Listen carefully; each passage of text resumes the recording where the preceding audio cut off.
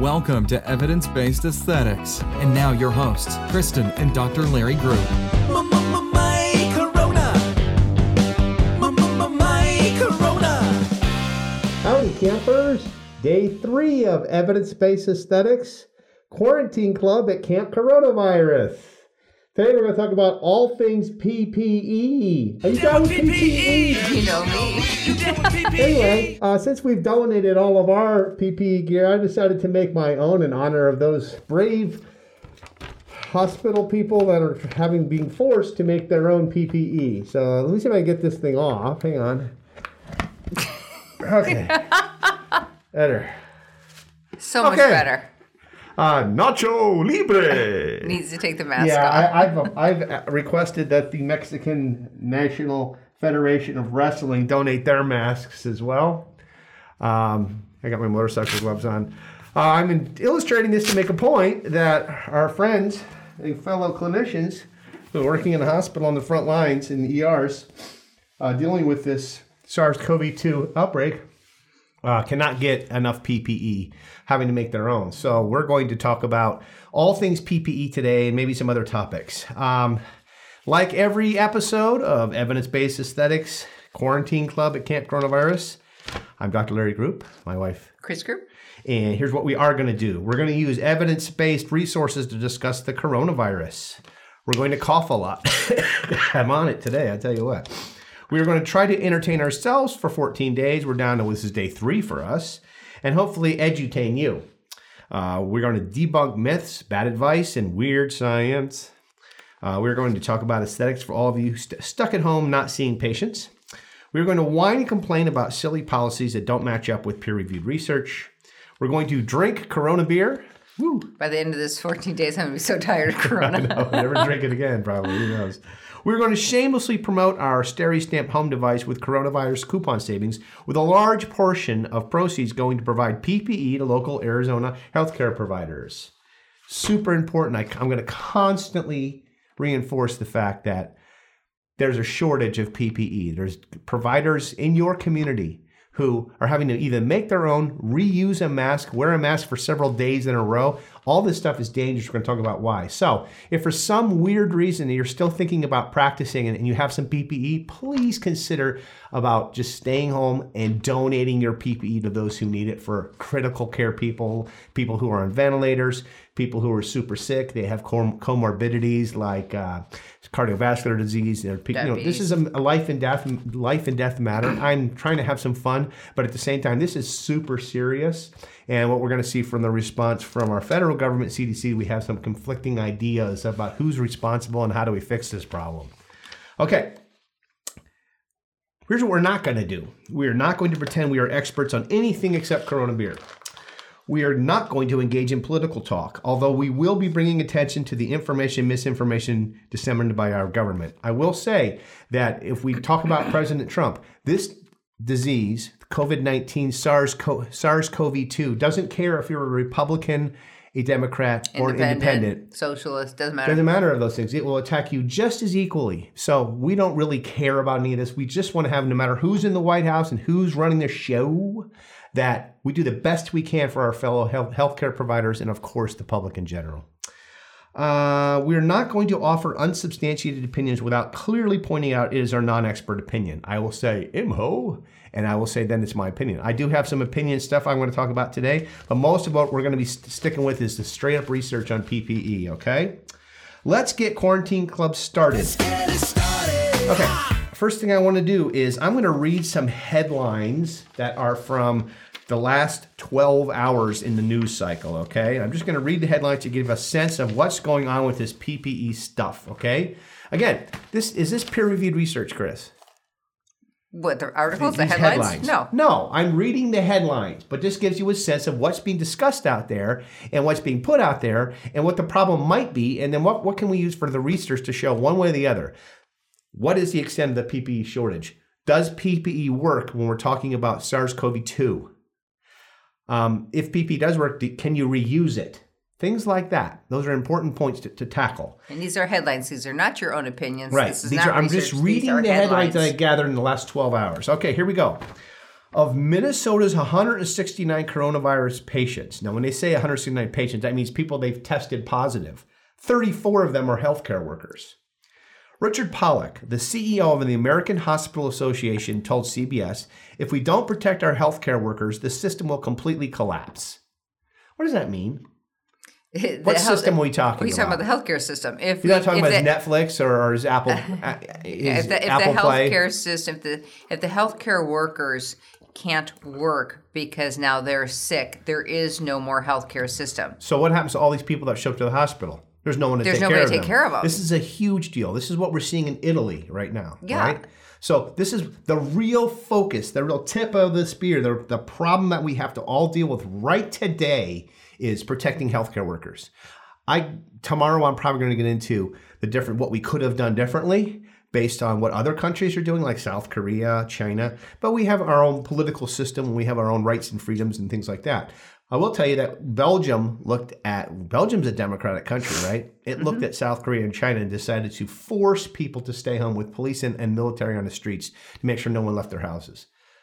They cited the fact that they were able to flatten the curve significantly in South Korea and China based on that particular response. I'm not advocating for that response one way or the other. I'm just saying, if we're talking about we're leaving people's rights, we're leaving the fact that Americans love their freedom, I'm one of them, there are responses that could flatten this curve. So if we're not going to do that, what are we going to do instead? Back to the headlines. Due to the shortage, healthcare professionals at many facilities have been told to wear bandanas and scarves instead when caring for coronavirus patients. That's horrible. I have a bandana that I got my old Harley one that would work. Please tell me how that's going to keep a virus that's what size, guys? What size? 120 nanometers? It's not. Some of these surgical masks are 12 to 15 layers and they don't keep it out. So how is the bandana going to work? It's not. I don't know. We're just going to find out. Here's another one. ICE, the ones that do immigration and customs enforcement, put in an urgent request for a N95 mask for field agents. So they're still out there rounding up illegals and people that are undocumented citizens. But and they have an urgent request for masks because they're still out doing that. Now, again, I'm not going to get into the whole whether or not the immigration debate. But what I will say is the N95 mask for a field agent that doesn't need to be doing this right for these 2 weeks really supersede a hospital who's working on an ICU patient. Yeah. Just something to think about. Again, not answering my own question, just posing it for you guys to answer. Okay. Initially, we had single-use N95 masks, says one nurse who had been treating COVID-19 patients at Cape Cod Hospital in Hyannis, Massachusetts. We now reuse our N95s 5 times before discarding. The eye shields she uses are also meant for single use, but nurses are being asked to wear the same eye shields for 12 hours.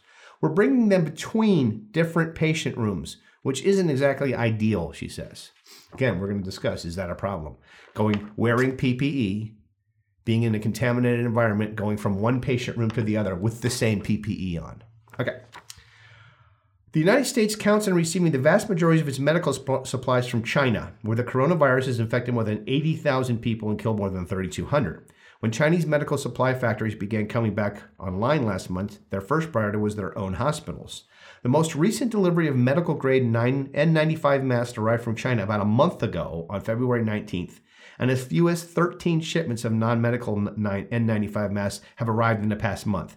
Half as many as arrived the same month last year. So, whether you know it or not, whether you are a huge Buy American person or not, the vast majority of our medical supplies comes from China because of cheap labor and cheap materials. And right now, China, because of their own crisis that is now starting to become over, or when their factories are starting to fire back up, they're restocking their own supplies before they send anything to us. Okay.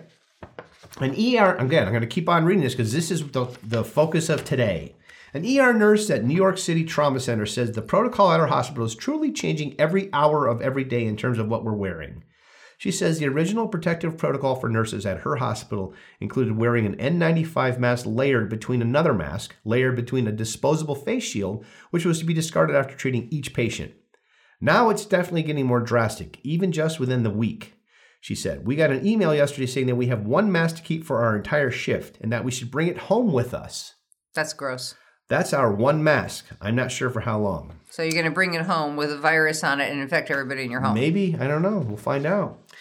In its guidance, the CDC says that homemade masks are not considered PPE since their capability to protect healthcare providers is unknown, and suggests that homemade masks should ideally be used in combination with a face shield that covers the entire front that extends to the chin and below and the sides of the face. Okay, next one. President Trump suggested in a news conference this week that the shortages are a problem for governors to deal with. Quote, the federal... I'm not going to use the voice because as funny as I like to do those things, this is so not funny. The federal government's not supposed to be out there buying vast amounts of items and then shipping. Hence, I thought we had what's called the strategic stockpile, but apparently that's not a real thing. He said, we're not a shipping clerk. Then on Friday, he said the government had ordered the production of millions of masks and that these would be delivered directly to states. He offered contradictory statements about the Defense Production Act, a 1950 law allowing the government to address supply shortages by giving directives to industry to ramp up production, first asserting he had invoked its authority and then saying he had not used it because companies had responded voluntarily. Okay. Next one. At a North Virginia hospital, clinical staff said they are reusing old masks for the day or even the week and storing them in brown paper bags after cleaning them. Several workers say they were threatened with termination if they did not comply. Next one. Head of FEMA, Mr. Gaynor, said, I can't give you a rough number, he said in another interview on CNN, adding that governors should not depend on federal disbursements and should try it on their own to obtain masks and other equipment. Though Trump signed the Defense Act last week, Gaynor confirmed that the administration has yet to use it to order any companies to manufacture more products. He suggested that such a step wasn't necessary, as companies are already stepping up. We haven't had to use it because companies around the country, donations, they are saying, what can we do to help you? And it's happening without using that lever, he said. If it comes to the point where we have to pull the lever, we will. Both in private calls and with the White House and in public interviews, lawmakers are insisting that time is now. That time was 2 weeks ago or a month ago. The time isn't now. We're already behind the curve. It's very true. All right. Let's talk about all things PPE. Excuse me. I got all kinds of coughing about to happen here in a minute. Need a tissue? No, I've got to take my hand sanitizer break. Because you know what? A Corona always fixes coughing. It does. Who needs cough syrup? You got a Corona. Okay.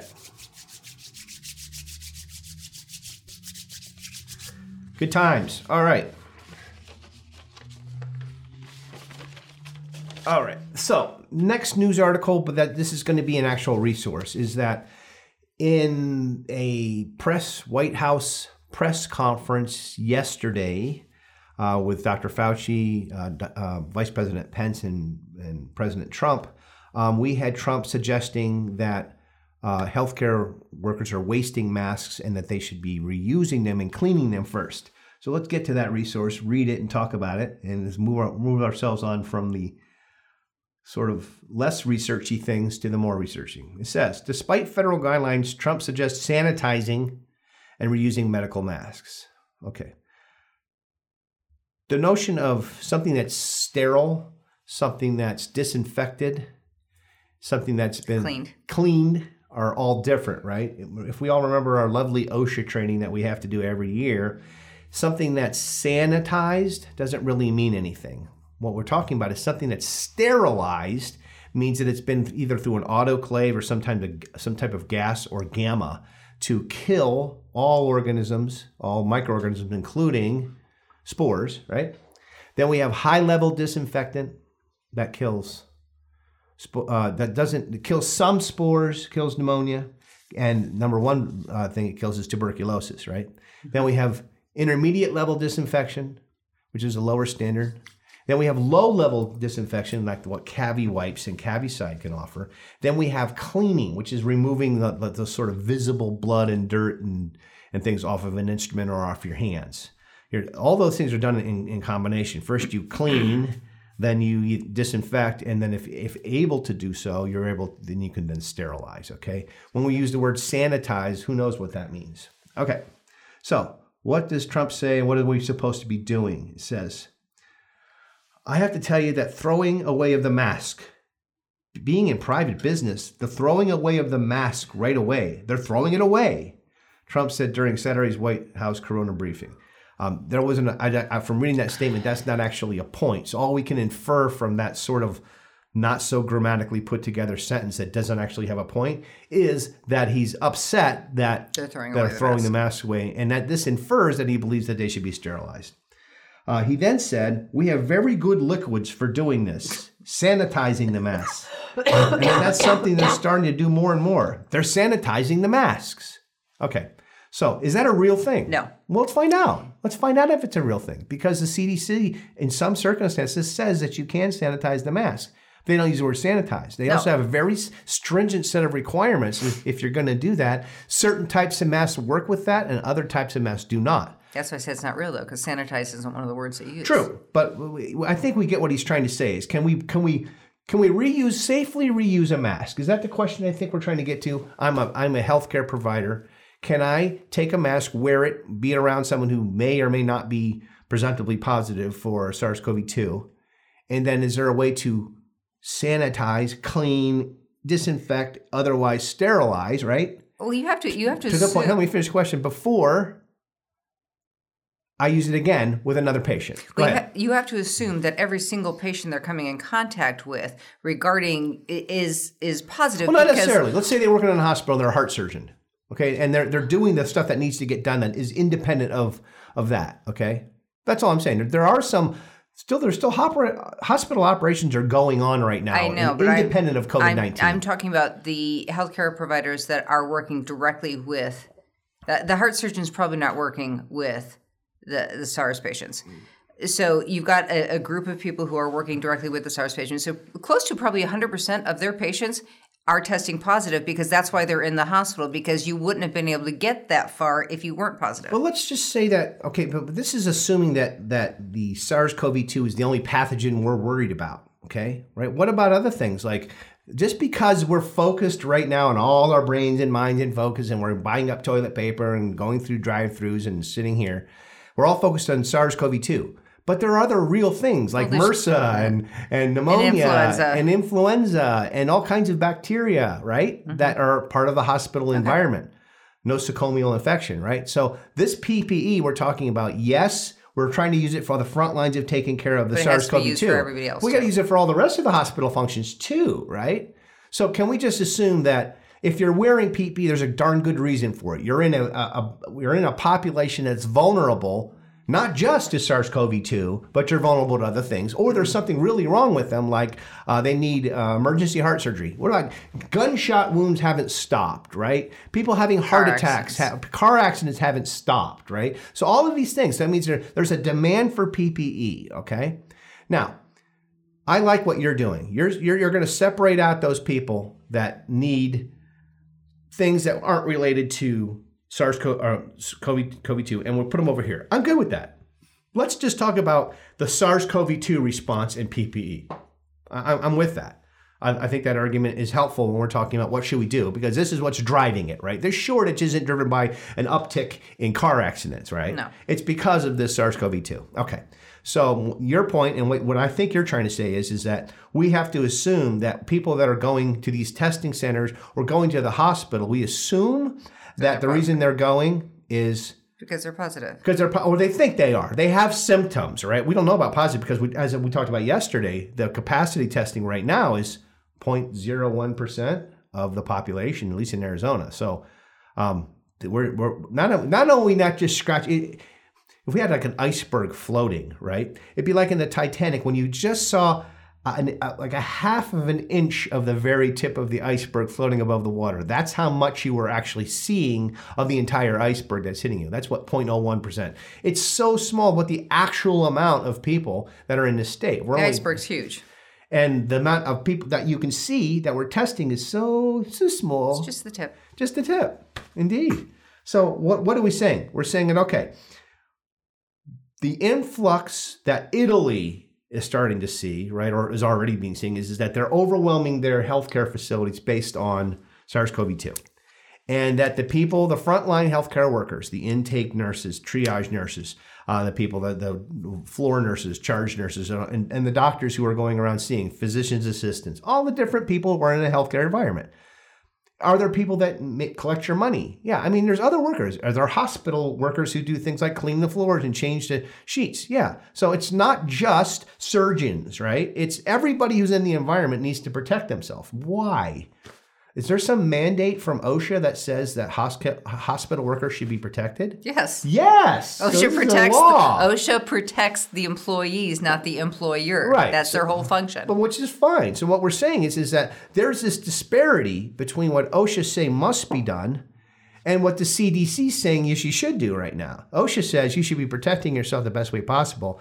The CDC and the White House is saying, hey, we don't have enough masks, so go ahead and wear bandanas. Go ahead and reuse the masks. When you have the president saying things like they're throwing them away, there's plenty of good liquids. I don't know how much experience does the president of the United States have with sanitizing, if that's a real word, sanitizing a mask. How much time in president's school do they have for that? How much time when you're going to a press briefing did they say, we're going to brief you on how to sanitize your mouth with some very good liquids? 0. Exactly. That sounded more like Bernie Sanders if you think about it. It did sound like Bernie Sanders. I gotta get my impersonations right. Okay. Very good liquids you could have. That did sound a lot like him. You're scaring me now. We'll make the richest 1% pay for some very good liquids. Just don't do the hair, okay? Yeah. I'm social PPE. I'm a social PPE socialist. Free PPE for all. Oh my God. Stop it. Okay. What are we trying to say here? Let's talk about let's talk about what PPE is being recommended, okay? So we just talked about what the president said. The president said, hey, you should be reusing this with these really cool sanitizing liquids. That we don't know Is that a real thing? No. Okay. Well, I will say that this we're going to look at the different resources. Rather than answering it ourselves, we love to use research here because we're complete geeks. I just like to throw out random no's. Yeah. No! Never! Okay. This is an article that's called Use and Reuse of Respiratory Protective Devices for Influenza Control. It's done by the Institute of Medicine. I don't know if they're any legit or not. The IOM is part of the CDC, okay? They're part of HHS. This was reusability of face masks during an influenza pandemic facing the flu, Washington, D.C. National Academies Press. This was done in 2006. This was after the whole H1N1 and some different influenza things were happening, and they were talking about this. So I have taken a giant thing, and I've cut this down into much, much smaller, okay? So I'm going to read this to you because it's only a page and a half.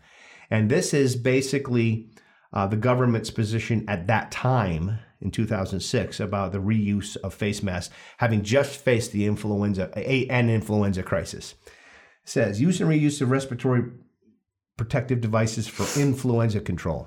Right before I start reading this, is influenza bigger or smaller? It's bigger. Okay. Influenza, more serious as far as death rate or not? We don't know that yet. That's the right answer, right?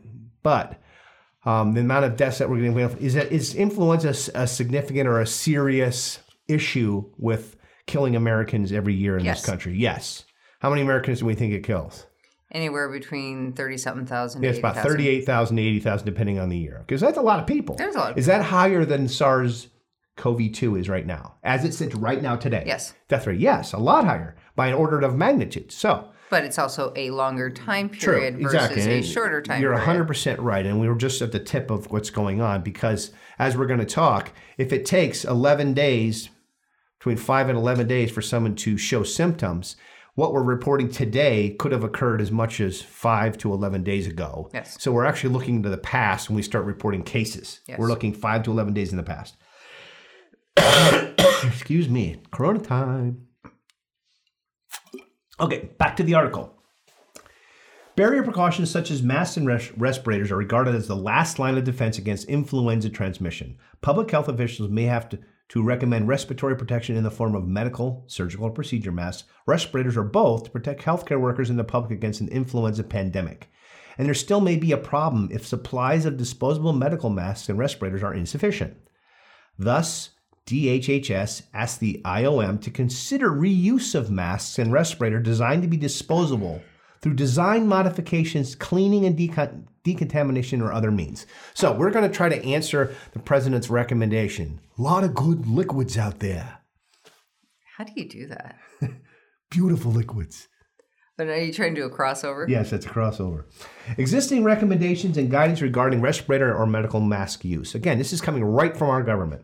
Most agencies and medical groups recommend one-time use and disposal of medical masks and filtering face piece respirators, or, at the least, that a wearer change the device when it becomes moist. Ugh. Generally, medical masks should be changed between uses and whenever they become moist. The Association of Perioperative Registered Nurses recommends that surgical masks not be reused throughout the day or saved by hanging them around the neck or tucking them into a pocket for future use, because the filter portion of the mask harbors bacteria collected from the nasopharyngeal airway, and care must be taken when removing the mask to avoid contamination of the hands. We talked just a tiny bit about that yesterday, didn't we? Taking the mask off after you've breathed through it, the little filter piece is concentrating all the yuck you're trying to keep from going into your lungs, right? When you touch that, you now can take whatever you touched and you can put it on a fomite, a surface, right? Okay, so one of the biggest risks isn't necessarily if the air has, let's say, X%, let's say it has a 10%, that's a lot, amount of pathogens in it. Your mask probably has a 60% because it's concentrated right on the surface of that mask. You touch that, touch something else, you're taking concentrated yuck and putting it on the fomite, right? Which is a table, credit card, your hair, your face, money, clothes, wallet, your locker, your wallet, just your car keys, your cell phone, all of those things, your right? glasses. Okay. Again, I take this article and took it way down. FDA and WHO recommended disposal of FDA-approved medical masks after one use by one patient. So this is the FDA and WHO. They recommend disposal of FDA-approved medical masks after one use and by one patient. That's why they're called disposable. They aren't hence called the concept permanent. reusable. Right. This was WHO was from 2005. Can't be FDA reprocessed. 2006. And that healthcare workers don a new medical mask or respirator each time they come into contact with a new patient.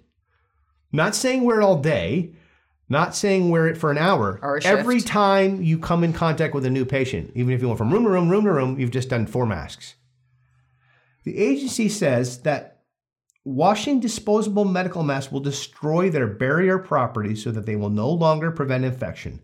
Thus, there is no way to disinfect disposable medical masks. This is coming from the FDA and the WHO, okay? What year was that? 2005, 2006. Okay.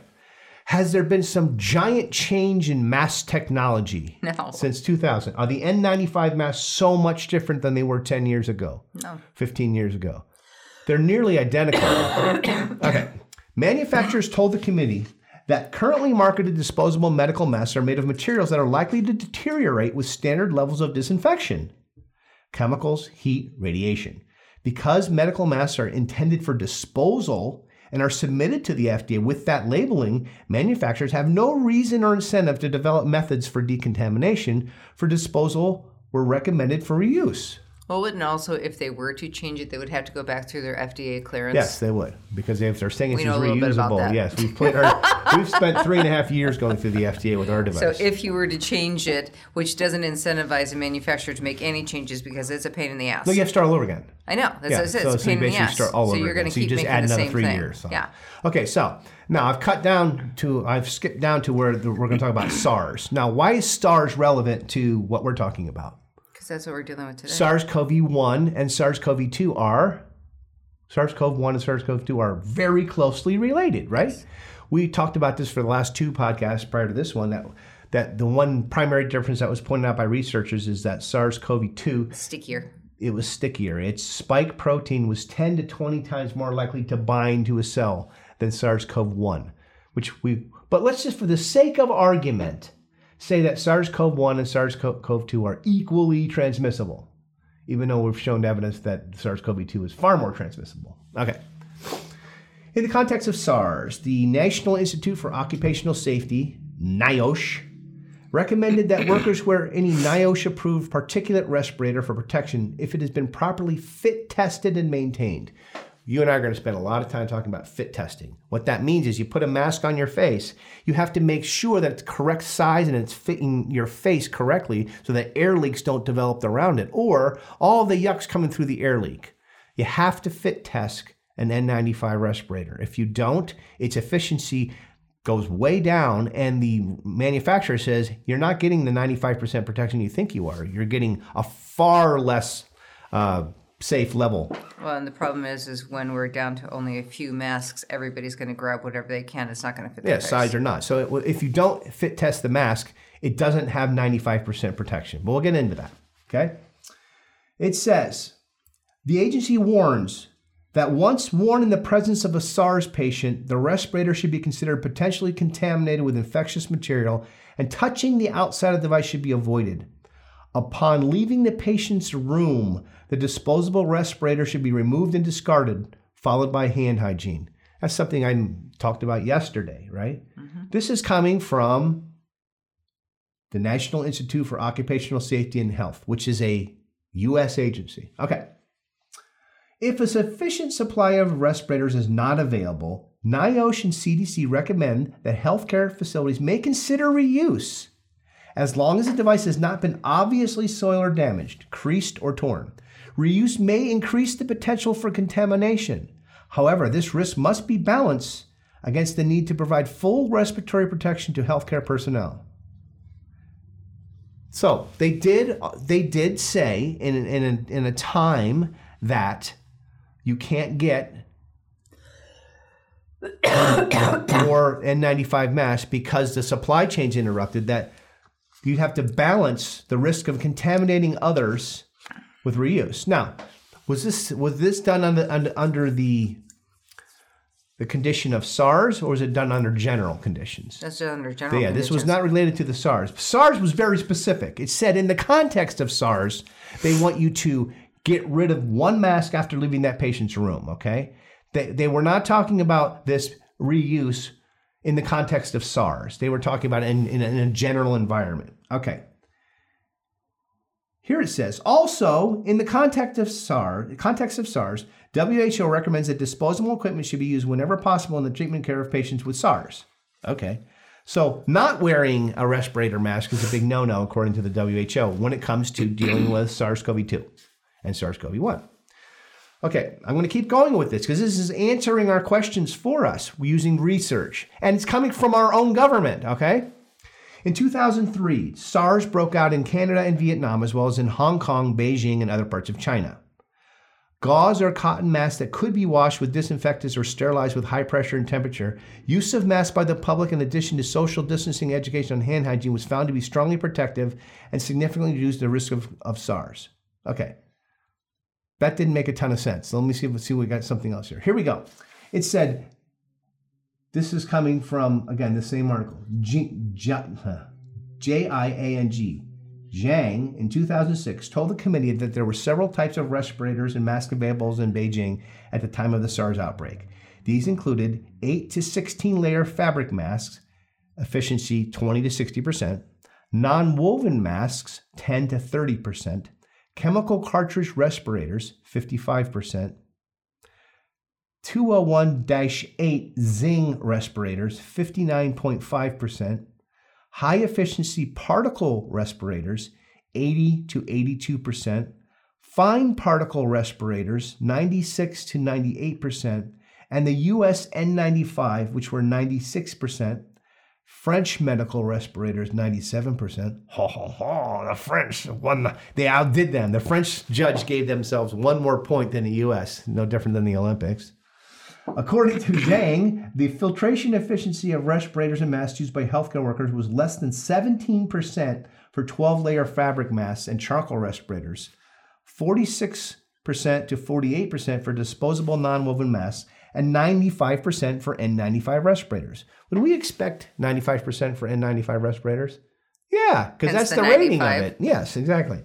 Resistance to synthetic blood was good for non-woven masks without pressure, but not for 12-layer fabric masks. Medical N95 respirators were resistant to blood penetration, but the industrial N95 respirators were not. Now, our Vice President Pence 3 days ago asked for construction companies to be donating their N95 masks to hospitals so they can be used because they're just as good. They're not. Turns out, at least when we're talking about blood. No, we're talking about SARS-CoV. How much blood? COVID-2. How much blood are we talking about? 0. But what about all that other group of people who were doing? So if we use up all the masks, right, for that, and all we have left is these construction masks, and we say cardiologist has to do interventional surgery, or gunshot wound victims comes popping into the ER. Here's your construction mask for blood. What's the problem? It doesn't work. Doesn't stop the blood. Yeah. So this is the whole reason why they have medical masks and not construction masks. Now, does that mean we shouldn't use the construction mask? No, but wouldn't it make more sense to put the construction masks over on the side of the non-blood people? Yes. Is that policy being put out there right now? No. Okay, so this is why we look at the research so we can develop the policy, right? Okay. As to resistance to microbial breakthrough, medical and industrial N95 respirators and non-woven masks were both effective, but the 12-layer fabric masks were not. So we're talking about the flat mask that people are wearing. That's what they're talking about, the 12-layer fabric mask. And they do make thicker versions of that, okay? They have ones called duckbill ones that are actually N95 respirators. But if it doesn't say N95 on the packaging, what does that mean? It's not. It's not. So we're talking about a surgical mask versus non-surgical mask versus all kinds of different masks. We're going to get into the exact different masks. But again, I want to keep reading what our own government says. It says, summary and conclusions. Derrick and Gomersall tested the fit factor of multiple surgical masks defined as the average ratio of atmospheric to in-mass particle concentrations.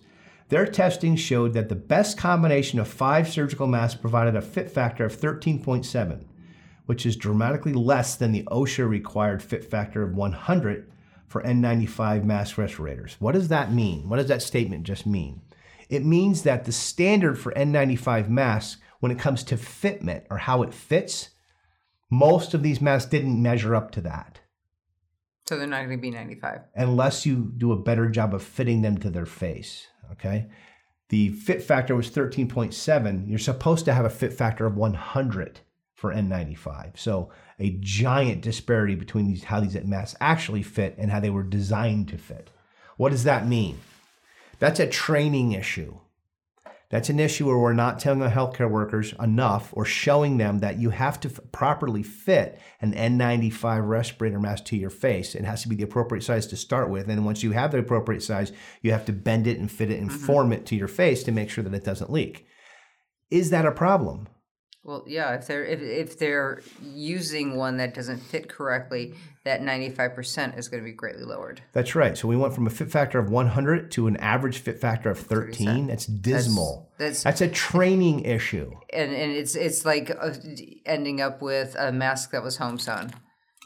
Or a bandana. Yeah. So you can even have the right mask, but if you're not trained or shown how to use this, or if you're issued a mask that doesn't fit your face to begin with, then what do? Well, here's your mask. Well, it's an extra small, and I'm 6'8". Is that happening right now? Teeny tiny. A little mask. I have a big mask. I have a little mask. No, the issue is what? There aren't enough sizes to go around for different people. No, they're just trying to grab what they have. An N95 mask and an N95 mask are not equal. They have to fit the person's face. So there are different sizings of these. So you can see that. Imagine, here's a great example.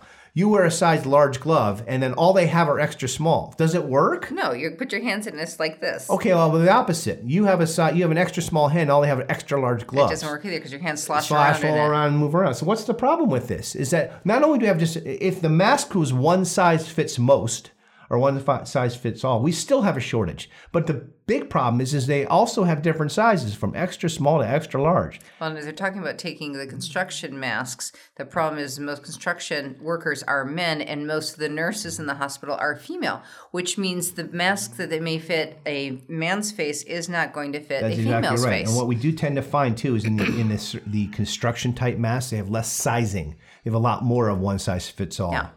So is fitment. Have you ever, you've been through OSHA training and WSHA training and all that different stuff. Have you ever had your mask fit to you? No. I have twice in the amount of years that I've been practicing. 2 times where we talked about it.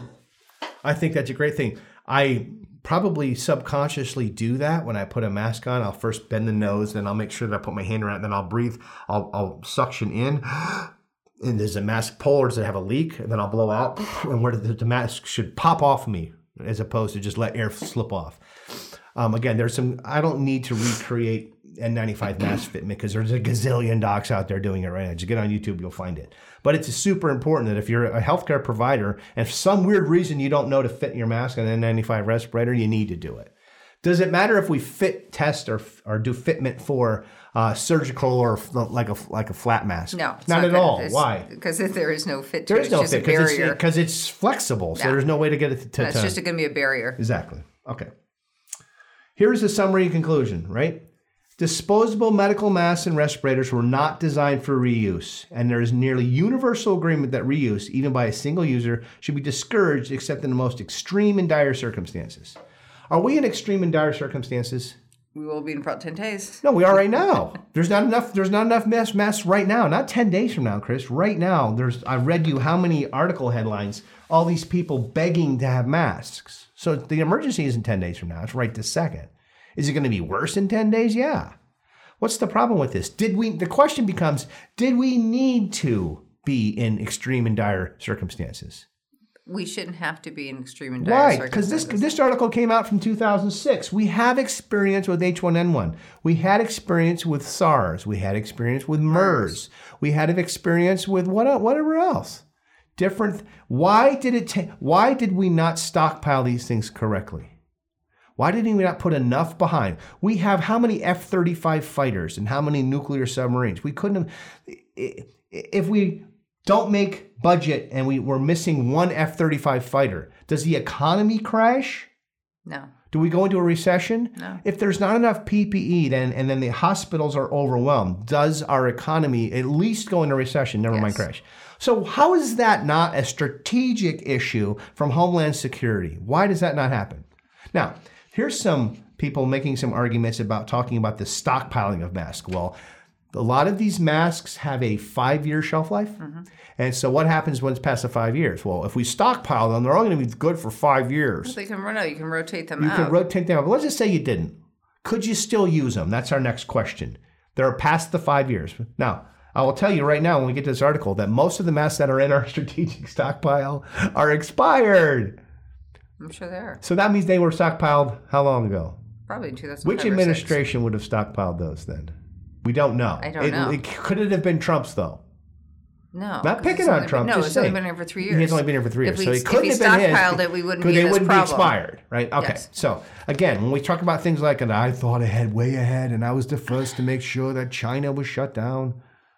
Can't have sound like You're Bernie really- Sanders. you're really I can't confirming. get Bernie out of my head. I know you're confusing me. Anyway, the problem is that we didn't stockpile those. We relied on an old stockpile. And those are so I'm going to look at research now. Is can we use expired PPE? That's a question that I actually got. Can you use expired PPE? We're going to find out because I'm down with PPE, expired or not. Okay. Here comes an article from February 28th. It says, release of stockpiled N95 filtering face piece respirator beyond the manufacturer designated shelf life. Considerations for the COVID-19 response. This is before they were calling it SARS-CoV-2. I disseminated this down into just a few little headlines, okay? Here it is. It says, N95s that are past their manufacturer designated shelf life are no longer considered NIOSH approved, as all manufacturer-designated conditions of use must be met within to maintain the NIOSH approval. So they've lost their approval. Okay. So far, what does that mean? We don't know yet. In times of increased demand and decreased supply, consideration can be made to use N95s listed above past their manufacturer-designated shelf lives when responding to COVID-19. So they're basically saying, let's consider it. This preliminary information from the NIOSH study suggests certain N95 models beyond their manufacturer-designated shelf life will be protective. Cool. The CDC recommends that N95s that exceeded their manufacturer-designated shelf life should be only used as outlined in a separate policy, which we will eventually look at that policy. Okay. They looked at different models in this. The Kimberly-Clark 46827 size small and the size regular may not provide the expected level of protection to the wearer when past their manufacturer designated shelf life of 5 years. Kimberly Clark in 2018 issued a letter to customers regarding these models, reminding them they should be disposed of if beyond their shelf life. One of those customers happened to be the United States government. Do you think they disposed of those and replaced them? No. Nope. Okay. It says, the respirators exceeding their manufacturer designated shelf life are only being released due to the potential urgent demand. Now, remember, this is February 28th. Due to the potential urgent demand. We couldn't have predicted this. China ran out of masks in January. Well, Italy was in early March, but this is February 28th. We already saw that China ran out of masks, but we still think it's potential urgent? We could have acted, is my point. This is back in February 28th. We had this information and we did nothing with it except saying, all is well. Don't worry about it. Go ahead and go skip the lines and go eat food in California. Okay. In face of this emergency, the U.S. government believes that the respirators beyond their manufacturer designated shelf life should provide greater respiratory protection than surgical masks, i.e. medical masks, so flat ones. Alone, improvised mouth and nose covers, bandanas, or no protection at all. Please note that surgical and N95s are normally tested for fluid resistance and flammability. Okay, so are we worried about flammability right this second? No. It's sort of an issue, but I don't think people are going to catch fire. Fluid resistance, is that a big deal? Yes. So there's two different parts of a mask. There's the part of the mask that's going to block the airborne particles, and then there's the part of the mask that's going to block the droplets in the fluids, okay? Mm-hmm.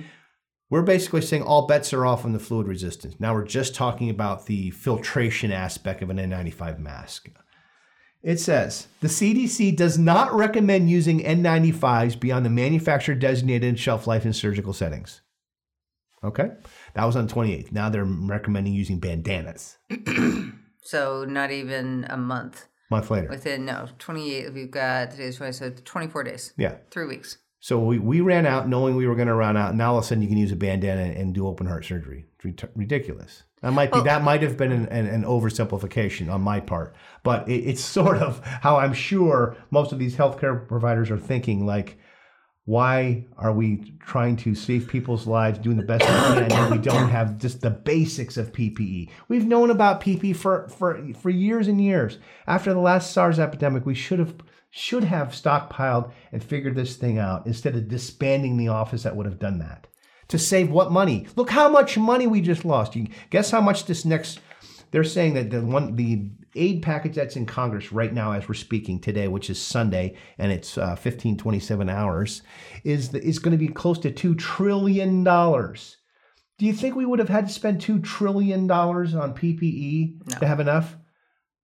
So it's do we spend $1 now, or do we spend $8 million? Or I'm sorry, do we spend $1 back when you could have, or do you spend $8 million? It's like, this isn't fiscal policy. This isn't, you're acting like this is a great idea and we're trying to be conservative. We don't need to spend that money. Why do we need to give a capital gains reduction? And why do we need to give a tax stimulus package and cut payroll taxes and do everything else? Why don't we take even just a tiny bit of that money? A 1/10,000th of that money could have completely filled our supposed strategic stockpile of PPE, and we wouldn't be in this position. I'm not saying that the virus won't run its course the way that it's going to run its course based on our own other policies. I'm talking about healthcare providers getting sick trying to deal with this crisis. We could have prevented it, and we didn't. Okay. Here we go. The CDC does not recommend using the N95s beyond the manufacturer designated shelf life. Just said that. Here's what they want you to do. If you're going to use a mask that's beyond its shelf life, this is what the CDC recommends. Visually inspect the N95 to determine if its integrity has been compromised. Check that components such as straps, nose bridge, and nose foam material did not degrade, which can affect the quality of the fit and seal, and therefore the effectiveness of the respirator. I read a headline when I was compiling these headlines. It's saying that East Coast hospital got a huge shipment of masks in, and all the elastic bands were just disintegrated, so they didn't work at all. If the integrity of any part of the respirator is compromised, or if a successful user steel check cannot be performed, discard the respirator and try another respirator. What if you don't have any more? Users should perform a user seal check immediately after they don each respirator. Should not use a respirator in which they cannot perform a successful user seal check. What does that mean? If the CDC is saying that is, if it doesn't have a user seal, it's worthless. Yes. Okay, but wait a minute. But go ahead and use a bandana. Can you even do a user seal with a bandana? No, because the bottom's going to So flutter. what's the point of the bandana? It's that to give just a false sense of security. A false sense of security, and that is my whole problem. Worse than not having one. The point of this podcast is to get rid of false sense of security and give real sense of security by looking at the facts. Don't tell people the stuff that isn't true just to make them feel better. Well, it's better than nothing. No, it's not. It's actually worse. It's just as bad as anything else. In fact, it's probably worse because it's going to concentrate all that. Then you're going to touch that. Then you're going to spread that everywhere. Mm-hmm. Okay. Here are the preliminary findings. Again, there's only a few things left. I'm just going to read this because it's important. So here's where they tested things. 34 Kimberly-Clark units, 6.1% failed out of the 559 units tested. 40 Kimberly-Clark units, a different model number, 10% of them failed. 2 3M units, 0.16% of them failed. So 6%, 10%, 0.1%.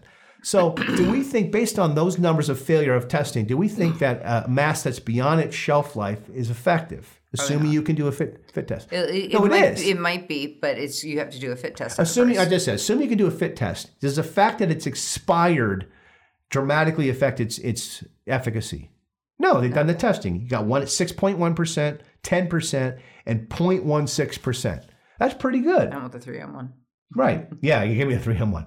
But my point is that, so again, we're using research to establish policy and dispel myths and nonsense coming out of different offices, right? So the myth we want to dispel is if a mask is past its expiration dates, it's no good anymore. The data would suggest through testing from our own government that that's not true. In fact, an expired mask still offers a very good layer of protection or a reasonable amount of protection, assuming what? It fits. It can be fit tested. Okay, that's the big piece of this thing. Okay.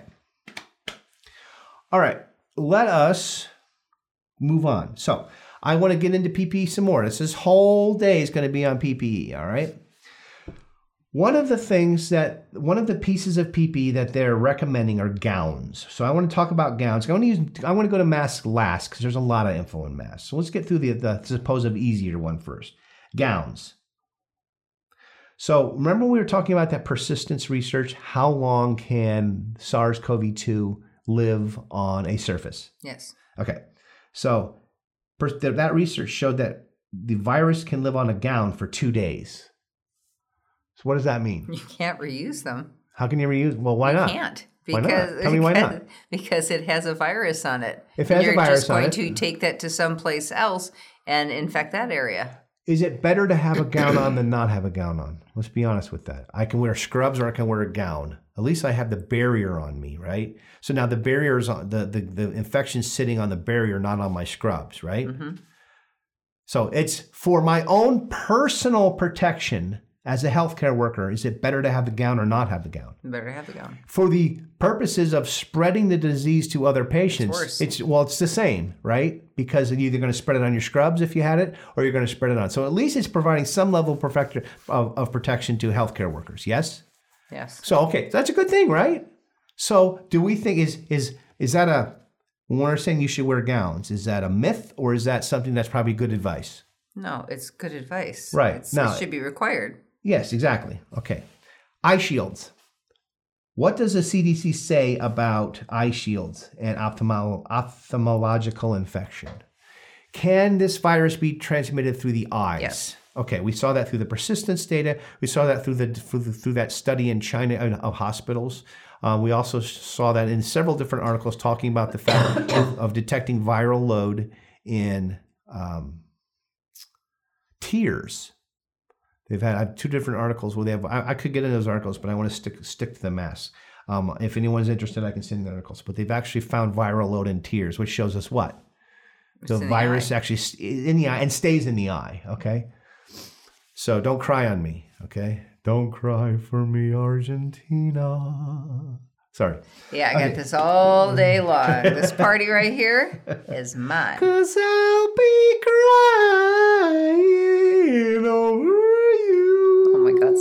Okay, moving right along. Masks. Let's get on to the mask. You can go as yourself or the mask. They're both the same wonderful person. I watched the movie The Mask to prepare for this. Got a lot of good info. Huge, beautiful info for you. Best movie ever. When you look at the microphone, your eyes cross. How do you know that I'm just not uncrossing you for this I don't brief know. period of time? Okay. Here we go. Let's do resource 26. We're going to talk about masks. Okay, let's see basic information about masks now. What is the CDC saying? Here's the CDC PPE guidelines, okay? Hopefully you've seen this. I'm sure our wonderful editor Kyle is going to be putting this up on the screen for you guys watching the video, okay? It said in March 2020, the CDC updated its interim infection prevention and control recommendations for patients of suspected confirmed coronavirus disease COVID-19 healthcare setting. So this is an interim. This is their latest and greatest, okay? It says, protect your patients and staff from COVID-19, the CDC's recommended infection control procedures. I'm going to read this, okay?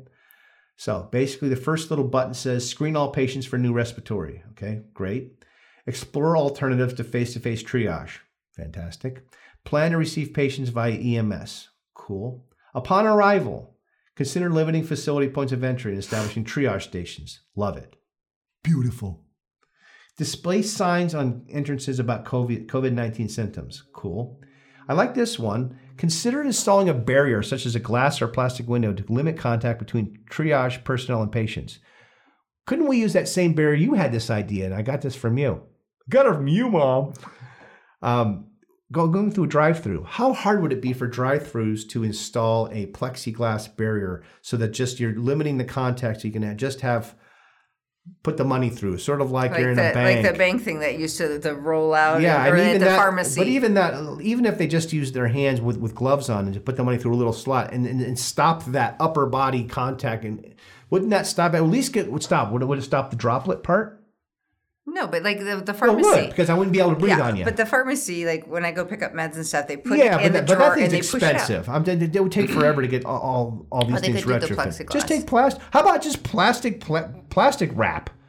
Literally, take plastic wrap and roll and put it over the top 2/3 of the thing, so there's just a little opening at the bottom. Would that help? That would. How fast would it be to put plastic wrap? 5 minutes. Why not do something like that? Don't everybody go buy the saran wrap. Yeah, here we go. We have a run on saran oh wrap my now. God's sake, let the restaurants use it. But doesn't that make sense? Yes. Restaurants have And plastic duct wrap. tape.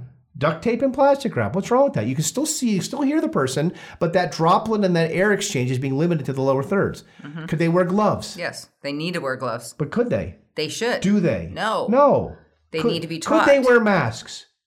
Should well, the person at the cash register who's dealing with the public wear a mask? I don't My know. opinion, yes. except for the hospitals need them more. No, but the flat masks. Okay, just the flat surgical masks. mask. I didn't say N95 respirator. I'm just talking about droplet crap here. Yes. Because what is it? We're going to get to that. We're about to get to that. The purpose of those flat masks is that to protect the patient or the doctor? The patient. Right. It's actually keeping all the yucky coming from the doctor away from the patient. Because when you breathe, all the yuck that's out there is coming right through there. So the surgical masks don't do a ton.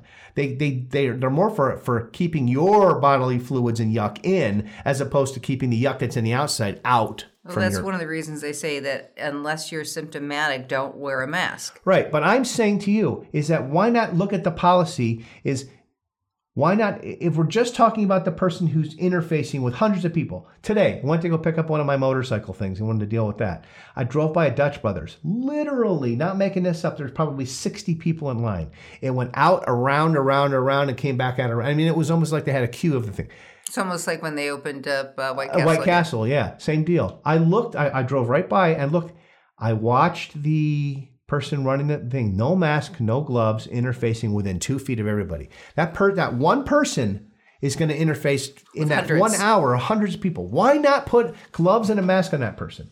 Because they're not thinking. I'm just saying, when we talk agree. about how hard would it be for the president? The president of the CDC, they came out with their own guidance that said, "Go through the drive-through." Right? If you're If you're a drive-through worker, put saran wrap up to block most of what you're talking about. Wear gloves and a surgical mask. How hard would that have been? How much money would that have cost us? $5. That's my point. Is that why can't we update policy? Why do we? Well, we said that we're not going to. It would cost us too much to print it again. Come on, just think, people. That's what the problem with this is. Okay, staying with the CDC. Okay, again, reserve airborne infection isolation rooms for aerosol generating procedures. Good luck with that. Here's the one I wanted to get to. This is from the CDC's guidance as of March. Healthcare facilities should provide respirators for fit tested healthcare workers during aerosol generating procedures performed with suspected or confirmed COVID-19 patients when a procedure is likely to produce coughing or sneezing and when strongly indicated for other respiratory conditions, e.g. tuberculosis. When respirators aren't available, use the best available alternative, like a face mask paired with eye protection. Okay, you know what a face mask is, right? It looks like a welding helmet, sort of. I thought it was like for a robber. No, not a face, not like Nacho Libre. We're not talking about this face mask. That's not going to do a lot for you. Okay, you're going to look cool, but that's not going to help. They're talking about a clear plastic face mask that you wear. Like what you wear when you practice dentistry. Yeah, I used to wear face masks all the time, and I could talk like, "I am your dentist." No. Anyway, dentist. Moving right along. Is that good advice? Use a face mask paired with eye protection and a surgical mask. Better than nothing, it's better right? Than nothing. Is there a darn thing that says use a bandana in there? No. So where do we get these banana nonsense? I have no idea. That's like the worst advice Bandana, ever. banana. Anyway. I remember that song. It's like the name game song. Yeah, thing. this is called the name game song, actually. Well, in that case.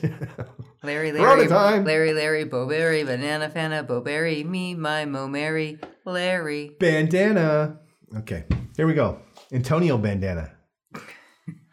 Anyway, use PPE according to guidance from your facility. Okay, now, remember I was reading you some lines like this. Here's PPE, here's some guidance according to your facility. Remember we talked about these things here? It says, we got an email yesterday saying we have one mask to keep for our entire shift and that we should bring it home with us. That's our one mask. So is it always the greatest idea to follow the bean counters at hospitals who basically say, hey, we got no more masks, so go ahead and take it home? No, they're not the ones that are in the front line. That's right. I guarantee if the accountants and risk management lawyers who are at hospitals had to wear the mask all day in front of COVID-19 or SARS-CoV-2 patients, and then take it home take it home to their house with their families, this policy would change immediately. This is money versus people's lives. What could we have done differently? The reason why it's important is because do you think this is the last SARS-type CoV-2 epidemic we're going to have? No, there's always going to be people in wet markets in China or wherever else this is coming from, and this is going to keep happening. And we never learned our lesson the first time. We didn't learn it from H1N1 back in 1918. That one, I mean, does that have to happen in a 50-year period for it to be real? We didn't learn it from SARS-CoV-1. We didn't learn it from MERS. Didn't learn it from H1N1. And if we don't learn it from this, then shame on us. Do we not see that our economy was at an all-time high? Now, yes, there was this oil war between pricing that might have had some effect on dropping the economy, but not to the extent of losing 30% of the stock market. This is real money affecting real people's lives all over what? We could have done a better job. It's a freaking mask. Well, that's part of it. The PPE is part of it. If you collapse your healthcare system, you've pretty much game over for your economy, right? But if you collapse it during a pandemic, I mean, collapsing it without a pandemic is going to be horrible. But collapsing it with a pandemic, now we don't have anybody to take care of the people that are going in for a heart attack or a surgery or an appendix or a car accident or anything like that. We don't have them for the SARS patient, but we don't have them for the patients that are already there. We only have a finite number of beds. Was it 100,000 beds or ICU beds in the United States? 65,000 of those are, I think, taken by regular patients. So do we have 35,000 beds in the United States? No, that's what happened. Remember, this is one of those times that I'm going to give my humble opinion. This is not research supported, but it would seem like that people are worried about. We need to stop the spread of this disease. We need to flatten the curve. what seems, unfortunately, what it's seeming like, and I'm not giving advice, I'm just saying, is that the people who get sick early are the ones who are going to make it to the hospital beds. And everybody else is trying to do all the right thing. They may or may not become eventually sick, but if they do become sick, by the time that happens, the beds are already gone and the healthcare workers are already sick. So it almost seems like the people in the beginning who just went to spring break are getting rewarded, and the people like you and I who are self-quarantining and doing everything in our power not to talk to somebody, and yet we're still freaking sick. If I were to get ill, really, really ill a week from now, will there be a bed for me? I would have rather gotten sick 2 weeks ago. At least I could have got in. Well, it's like being Again, in a burning that's not building. advice. That's me complaining and whining. But it's being in a burning building, and the people that made it onto the elevator are the ones that are going to live. That's right. You shouldn't have got on the elevator. That's it. Yeah, exactly. So I'm not saying that we shouldn't shelter in place. Please don't get that. I'm not saying we shouldn't social distance. I'm merely saying now that if we just would have taken this virus more serious, prepared it way ahead, not prepared when we heard about it, prepared for any pandemic. You need PPE for all pandemics, whether it be Ebola, H1N1, or any of these bird flu, all this other stuff. Why did we not prepare for this? It wasn't that expensive to do it.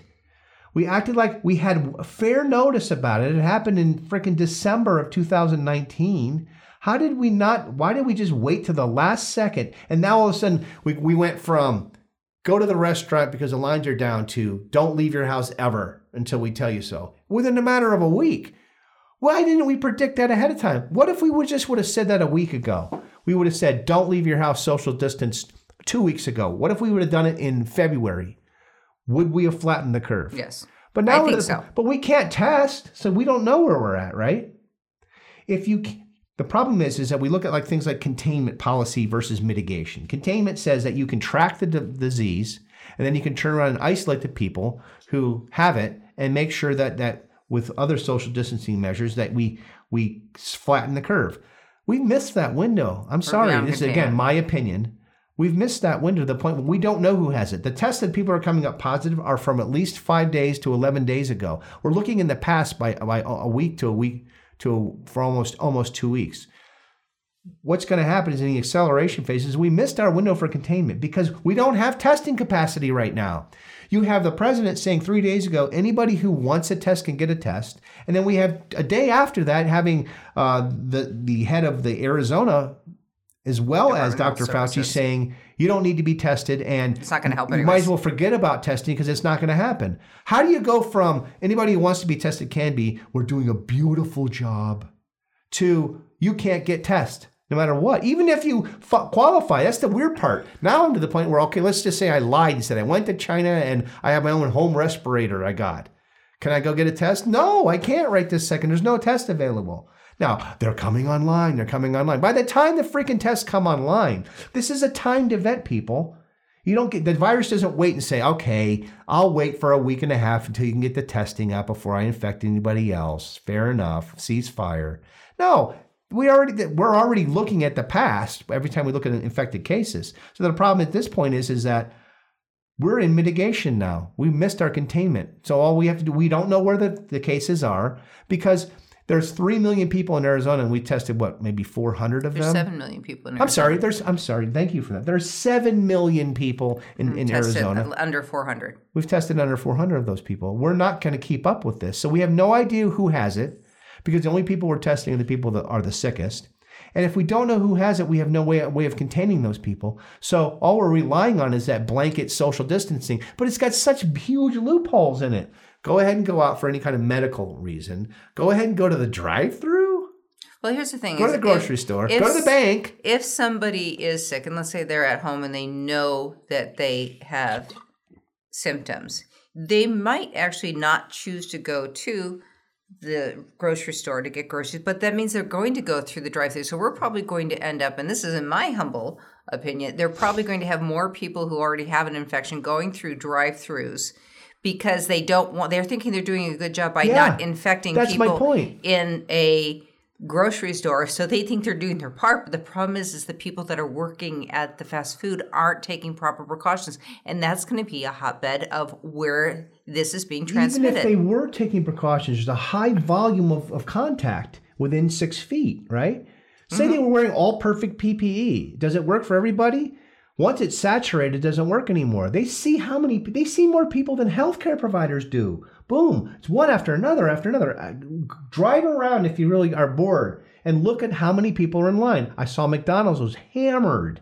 Everywhere I've looked, it's hammered because people are thinking, based on the guidance, it says, try to limit your going out. So number one problem is you go to the stores and there's not much to buy there, right? But number two problem is if people think they're doing the right thing by going through the drive-thru, in reality, they're getting within 6 feet of somebody who's just saw how many other people.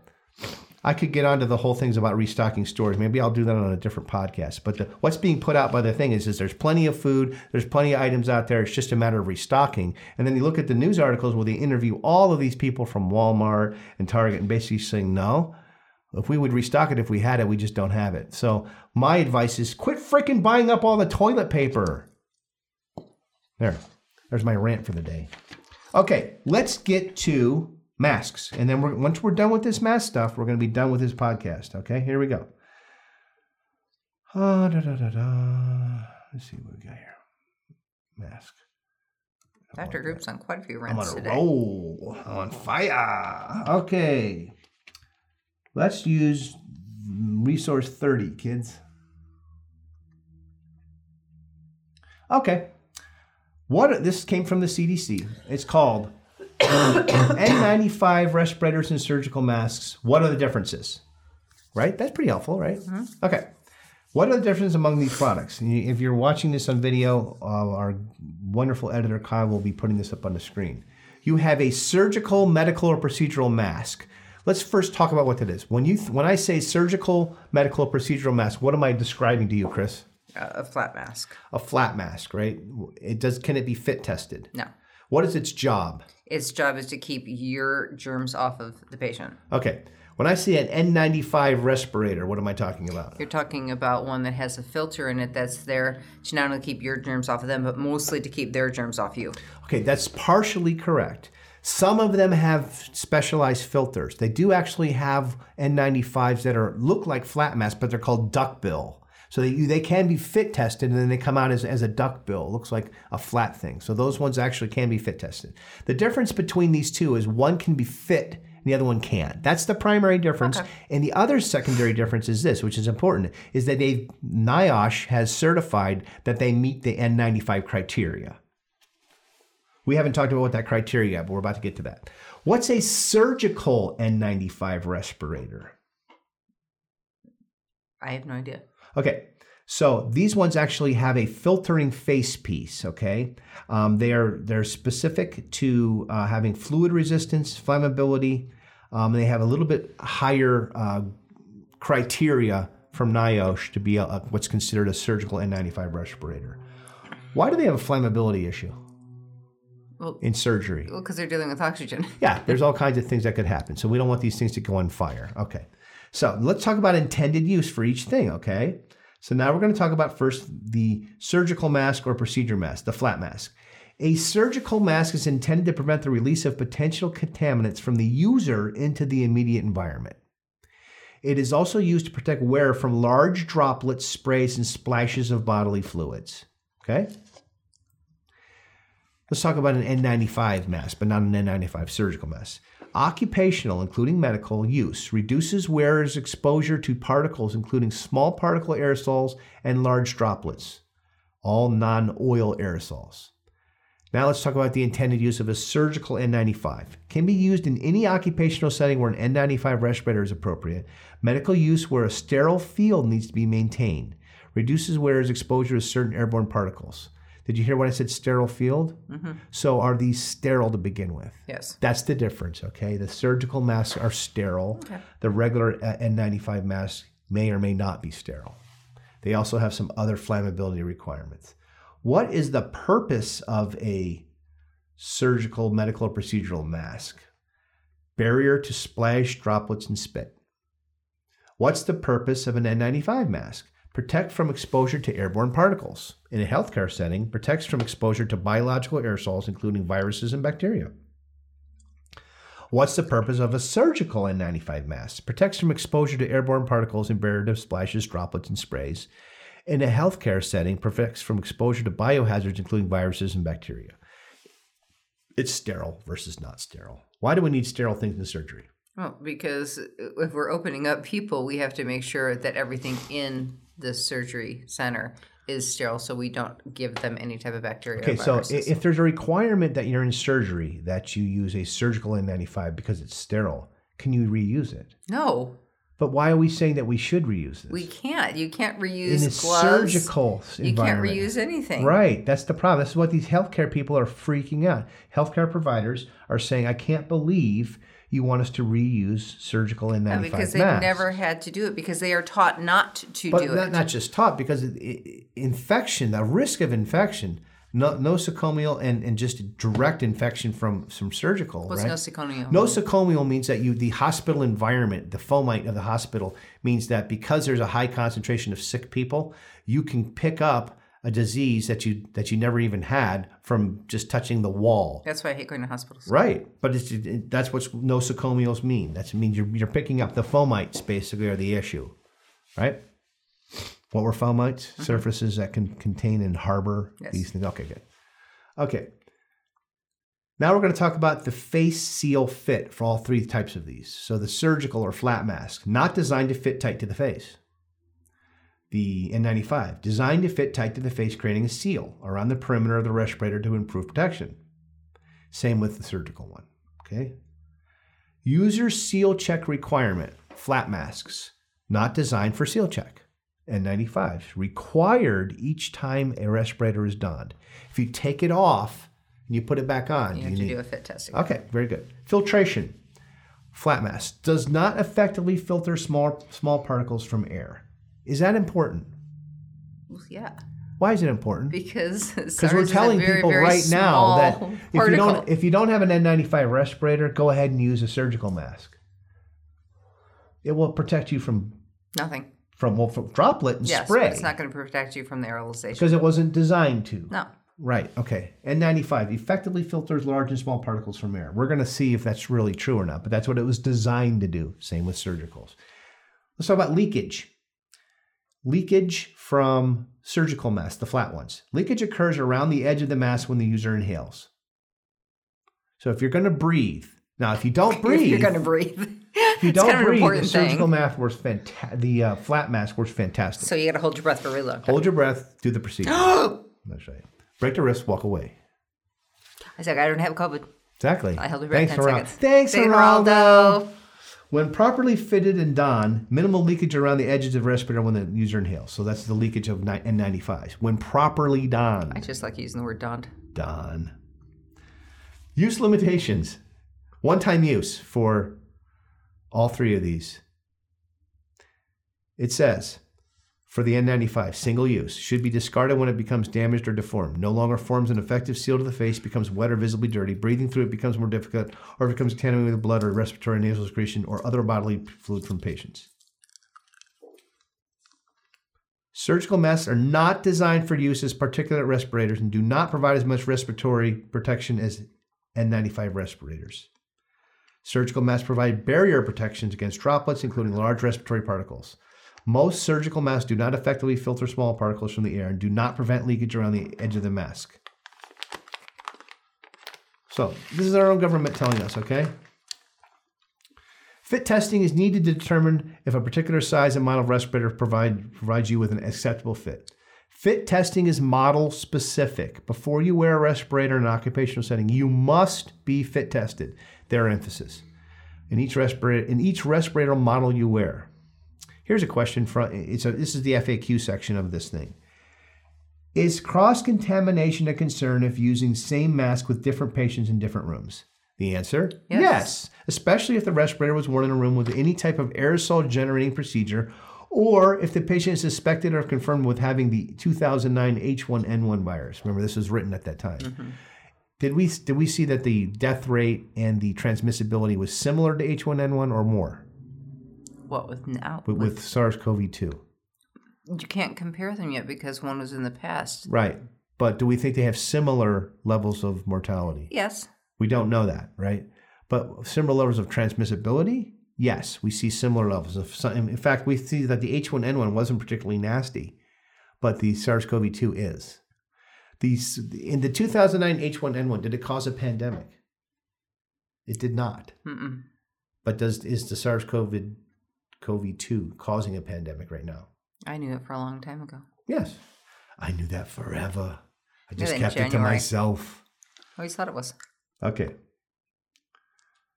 Used respirators are considered... Okay. This is from our own guidance. Used respirators are considered contaminated and ideally should be discarded after each patient encounter. A user should never touch the contaminated front of the respirator with his or her bare hands. Hands should always be washed after donning and doffing the respirator. Well, then also, What are you looking at, butthead? doff. I said doff. But what's interesting is they're also going to be disposed of in a biohazard bag. It's not like you can just set this thing down on a counter or in a locker room or something, or in your locker. McFly, I don't remember any doffing when I was with a mask. I live with him. You do realize this. Like I get You this. Get your damn hands off my N95 respirator. It never stops. Send what? Healthcare facilities implementing steps to extend the existing supply of disposable N95 respirator by training personnel to reuse them. Yikes. Okay, here we go. This was published on October 14th, 2009 by Dr. Brousseau. It says, with the advent of the novel H1N1 influenza outbreak and the expectation of a second wave during the 2009 flu season, there's been considerable interest in the use of surgical masks as infection control measures. Let's get to the goody stuff here. I'm going to get to the good stuff here, guys. The filters used in modern surgical masks and respirators are considered fibrous in nature, constructed from flat, non-woven mats of fine fibers. Fiber diameter, porosity, the ratio of open space to fibers, and fiber thickness all play a role in how well a filter collects particles. There are three mechanical collection mechanisms to capture particles. One's called inertial impaction, interception, and diffusion. Inertial impaction and interception are the mechanisms responsible for collecting the larger particles, while diffusion is the mechanism responsible for collecting smaller particles. Okay? Getting into the specifics of how masks work. There's going to be a graphic up on the screen called filtration mechanisms. Basically what we're saying is the big particles can either hit one of those fibers and get stuck on it. They can be intercepted and moved around and get stuck between fibers. But diffusion basically means that as the fibers moving, as the little particles moving around, it's being pushed and pulled as it's trying to make its way through on the airstream. It's getting pushed and pulled around and bumped around to the point where it gets stuck against a fiber. This is how all of these cloth masks work and how all N95s work, except for cartridge type masks, okay?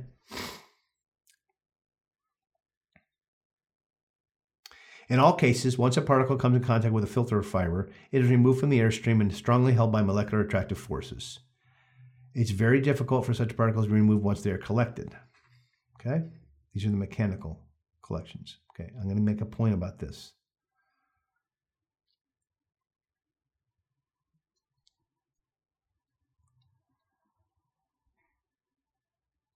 This gets into talking about how important fit is. I think I've emphasized that enough, right? You're really handsome. Oh, well, thank you very much. I wonder, though, are you going to let your facial hair grow to this whole series? Yeah. Well, we were talking about wearing jams tomorrow. I might just do it. She came in, she was ready to come to the podcast wearing I don't even know what some hideous It was a great t-shirt. It was all stretched out from 1927. It's what I wear at jams and I'm at home. Jams. The point of this particular article was the fact that how filtration masks work. The point I wanted to make is that if you use some sort of cleaning solution, beautiful cleaning solutions they have out there, very good, is that they ruin these fibers and all these three mechanical mechanisms that actually don't work anymore. No. So, yeah, you might clean what's in there, true, but now it doesn't work in the future. Okay. Could you put them in an autoclave? If you could gamma ray sterilize them, it would work. That's what I thought about. Because there is, I think it's in San Diego. We don't have our stuff. We have all of our cartridges gamma ray sterilized for Skin Styles. But if you could take a big load of them in a truck and take it to I think there's a gamma ray sterilization. Yeah, but you know what happens to gamma rays when they get in contact with fine fibers? I don't know. They destroy the fibers. Oh. Yeah, so it doesn't work. Okay. The only one that would work would be something like EO gas, ethylene oxide gas. You could put those in there. The gas would probably not disturb or destroy the thing, and then you would actually have those clean again. The problem with EO gas is it's very toxic. So if any of that gas were to somehow remain in the mask and you breathe it, you'd become very sick. So that's why they don't use EO gas. Okay. So I'm giving you all the possibilities that people have thought about and why they don't work. Okay. Now they've had some luck with UV. The problem with UV, I saw an article on it probably 10 minutes before we started this podcast. Thing is that I actually have some experience with this. When you're trying to use UV radiation, the problem is it doesn't penetrate. So the very surface of the mask gets cleaned, but anything that's made it through just a little bit, that the UV radiation doesn't make it to that. So that doesn't work either. Now they're coming with different arrays and different ways of penetration that maybe they'll solve this problem.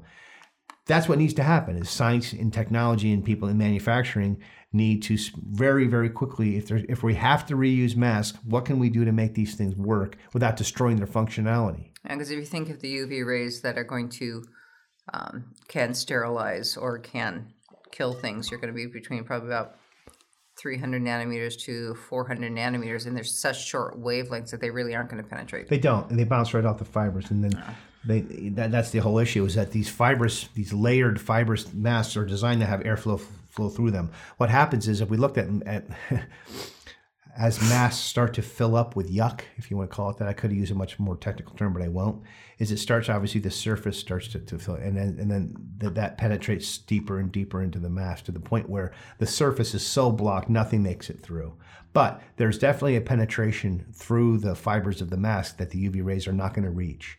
So you could take down some of the viral or bacterial load on the surface, but some would still be trapped in there. We'd still be trapped in there, which is fine. It didn't make it through to you, but we'd lose efficiency. Okay. My point is how much money would it take to take, you have to either use, say you wanted to use ethylene oxide or you want to use gamma. Couldn't you have just made a new freaking mask for the amount of money? Again, poor financial planning. Okay. Let's get to a couple more resources and then we're going to be done with this wonderful podcast. Let's look at, I don't want to talk about lethality right now. I want to talk a little bit about mass differences. 28, right? Yeah.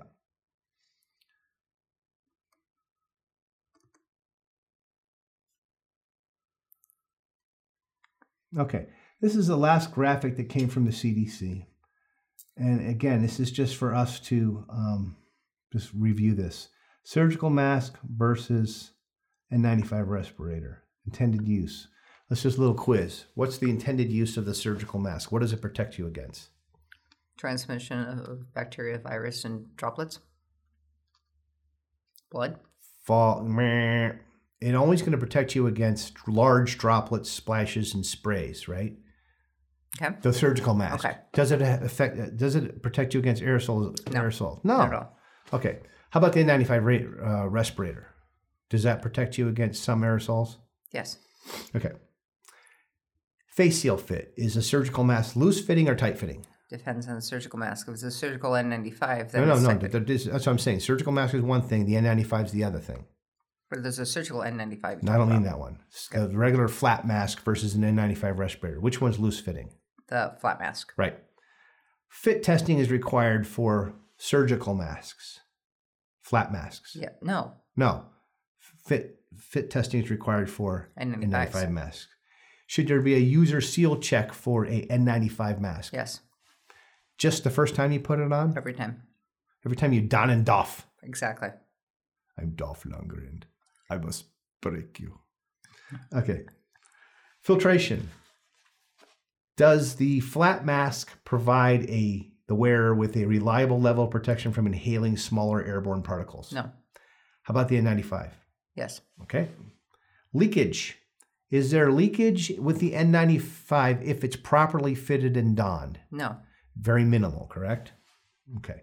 Use limitations. Should you discard the flat mask after every patient encounter, according to the CDC? Yes. Yes. What do you think it's going to say about the N95? Absolutely. It says, ideally, should be discarded after each patient encounter and after aerosol generating procedure. It should also be discarded when it becomes damaged or deformed. It no longer forms an effective seal to the face, becomes wet or visibly dirty. Breathing becomes difficult or if it becomes contaminated with blood, respiratory, or nasal secretions or other bodily fluid from patients. That's it in a nutshell for N95 masks. Cool. Okay. Thanks, campers, for playing along with this. Now, I was going to get into some really esoteric research here, although it was important. It was talking about the fact that the particle size that N95 masks were tested at, the particle size in N95 masks were tested at was 3 microns. Okay? I'm going to do this in 2 minutes rather than 20. What is the size of the droplets of the droplet nuclei? Can they be smaller than 3 microns? Yes. So what's the problem with that? They're going to get through. They're going to get through. That is our issue. I was going to spend some time on that, I'm not, but I just want to make a point that yes, you should, because what I don't want to get is everyone to say, well, if the droplet nuclei can get through, I shouldn't even wear the surgical mask. No, if you can have an N95, properly fit test it, make sure it works correctly, definitely wear it. It's going to provide some level of protection, probably pretty good. But we just need to be very, very realistic when we look at the research. When we looked at earlier today and yesterday, the droplet nuclei size we found from that Wuhan hospital was what? Between 0.25 micrometers and 5 micrometers, right? Mm-hmm. The N95 mask standard is for 3 micrometers. So some of those particles are smaller than that. If they're smaller than that, is the mask catching them? No, they're not. So we still have some. Now, are we cutting the viral load down? Yes. That's always that's important, right? But are we completely eliminating the viral load? Not necessarily. So this is that whole false sense of security versus this. Of course, we want to cut the viral load as much as possible, but we also don't want to say to ourselves, well, there's no way we have a mask on, we're good. Okay? It's not about panicking. It's about being realistic. It makes us then want to practice the other safety pieces of things, right? Mm-hmm. Social distancing, the triage piece where you isolate these patients and do different things. I'm not going to get into how to route patients in and out of an ER. There's people here far more experienced in that. But I want to point out that the research shows that N95 masks were designed for particles of 3 microns and that the droplet nuclei from SARS-CoV-2 has been tested experimentally and in real data in that Wuhan hospital from about a month ago, showing that these particles are smaller than that. I think what I got out of today is we are so heavily focused on testing right now that they're trying to ramp up how many tests are, and not saying that this isn't important, but a bigger, more pressing issue is the protective gear for our hospital workers. If we're going to ramp up anything, that's what needs the ramp, is the PPE for hospital workers. Because one, if it's a virus, if you have a virus, there really isn't, unless you're in respiratory distress, there really isn't. Yeah, you get intubation and ventilators. Yeah, that's what you got. There's no cure for it. It's all palliative, and there's things to help you breathe. Yes, but that doesn't cure the disease. No. So the biggest thing that a private industry, government needs to focus on is how do we get the proper PPE into the hands of the hospital workers. That is where our focus needs to be, not about testing. I mean, you're not going to get a test. I'm not going to get a test. I've already given up on the fact that I think that I have a cold, honestly. I don't think that I have it. I don't know, though. That's why we have chosen to distance ourselves socially, besides the fact that we didn't change anything in our lifestyle. Yeah, you're an introvert when you social distance and nothing changes. We go home. We go from work to home, home to work. We're not even going to work, though, now. No, we're not. But that's what I'm saying. We don't have an outside, really social life. So it's not something I'm missing. But I'm not going to try to get a test because it's not going to matter. But what does matter is our healthcare workers and supporting them. And making sure that the system doesn't collapse. Yeah, and what I'm going to implore you to do is if you have a med spa, if you have a medical office, again, we said this yesterday, it doesn't matter where you are in the United States. We got a list of some of the hospitals in the area that are not owned by corporations. Those are the ones that are more at risk. I don't know. I think everyone's at risk at this point. But yeah. But they don't have, everybody's at risk because they can't buy them. So the big hospital systems out here have money to buy them. But then we've got these other hospital systems that don't have money and don't have equipment. So I would point one thing out is it's not about whether or not they have money to buy them.